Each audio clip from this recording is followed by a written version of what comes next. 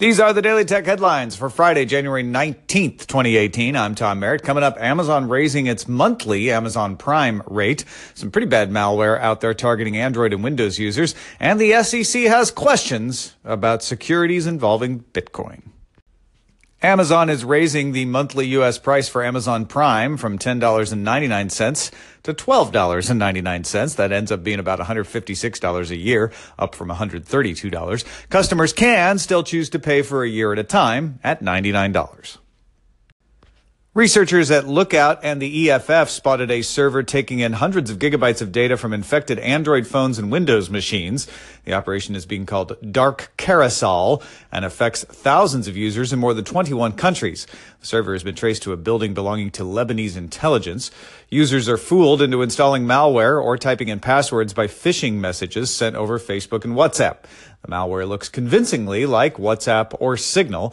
It can take photos from the phone's camera, lift text messages, pull location data, and record audio.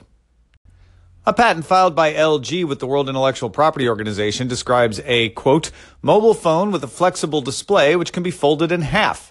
Two designs show alternate ways of displaying information on the cover when the phone is folded. Twitch released new video producer tools Thursday that let creators schedule pre-recorded content to premiere with a countdown timer and live chat while it plays. Creators can also schedule reruns, which, unlike on-demand versions, will have its own live chat rather than replaying it from a previous broadcast. Twitch also announced a multi-year partnership with Disney Digital Network for exclusive content from Jacksepticeye, Luzu Games, Mark Pleer, and Strawberry 17, who have more than 44 million YouTube subscribers combined. Google has reached a patent licensing agreement with Tencent, covering a broad range of products. Tencent makes the WeChat messaging and payments app in China. Uber's $8.8 billion deal with SoftBank has closed, meaning SoftBank is now Uber's biggest shareholder. Rajiv Misra, who's a board of director for SoftBank and now an Uber board member, told the Financial Times that Uber would have a faster path to profitability if it returned to its core markets of the U.S., Europe, Latin America, and Australia. Google has released a patch for Google Play services that should resolve problems on Wi-Fi networks when Android and Cast-enabled devices like Chromecast coexist. The APK is available for download, though will be rolled out to all devices automatically. For the first time in 23 quarters, IBM reported a rise in revenue year over year. Revenue rose 3.6%, led by a 30% jump from its cloud business. A higher tax rate is expected to affect profits this year, though. IBM forecast a 2018 operating tax of 16%, plus or minus 2 percentage points. That's compared with a rate of 12% in 2017.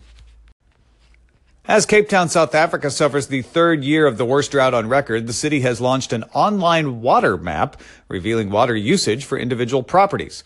Locations staying under 15 liters per day have a green dot. Properties over the limit are not marked by a dot at all. The intention is not to shame overuse, but encourage people to get that green dot on their property.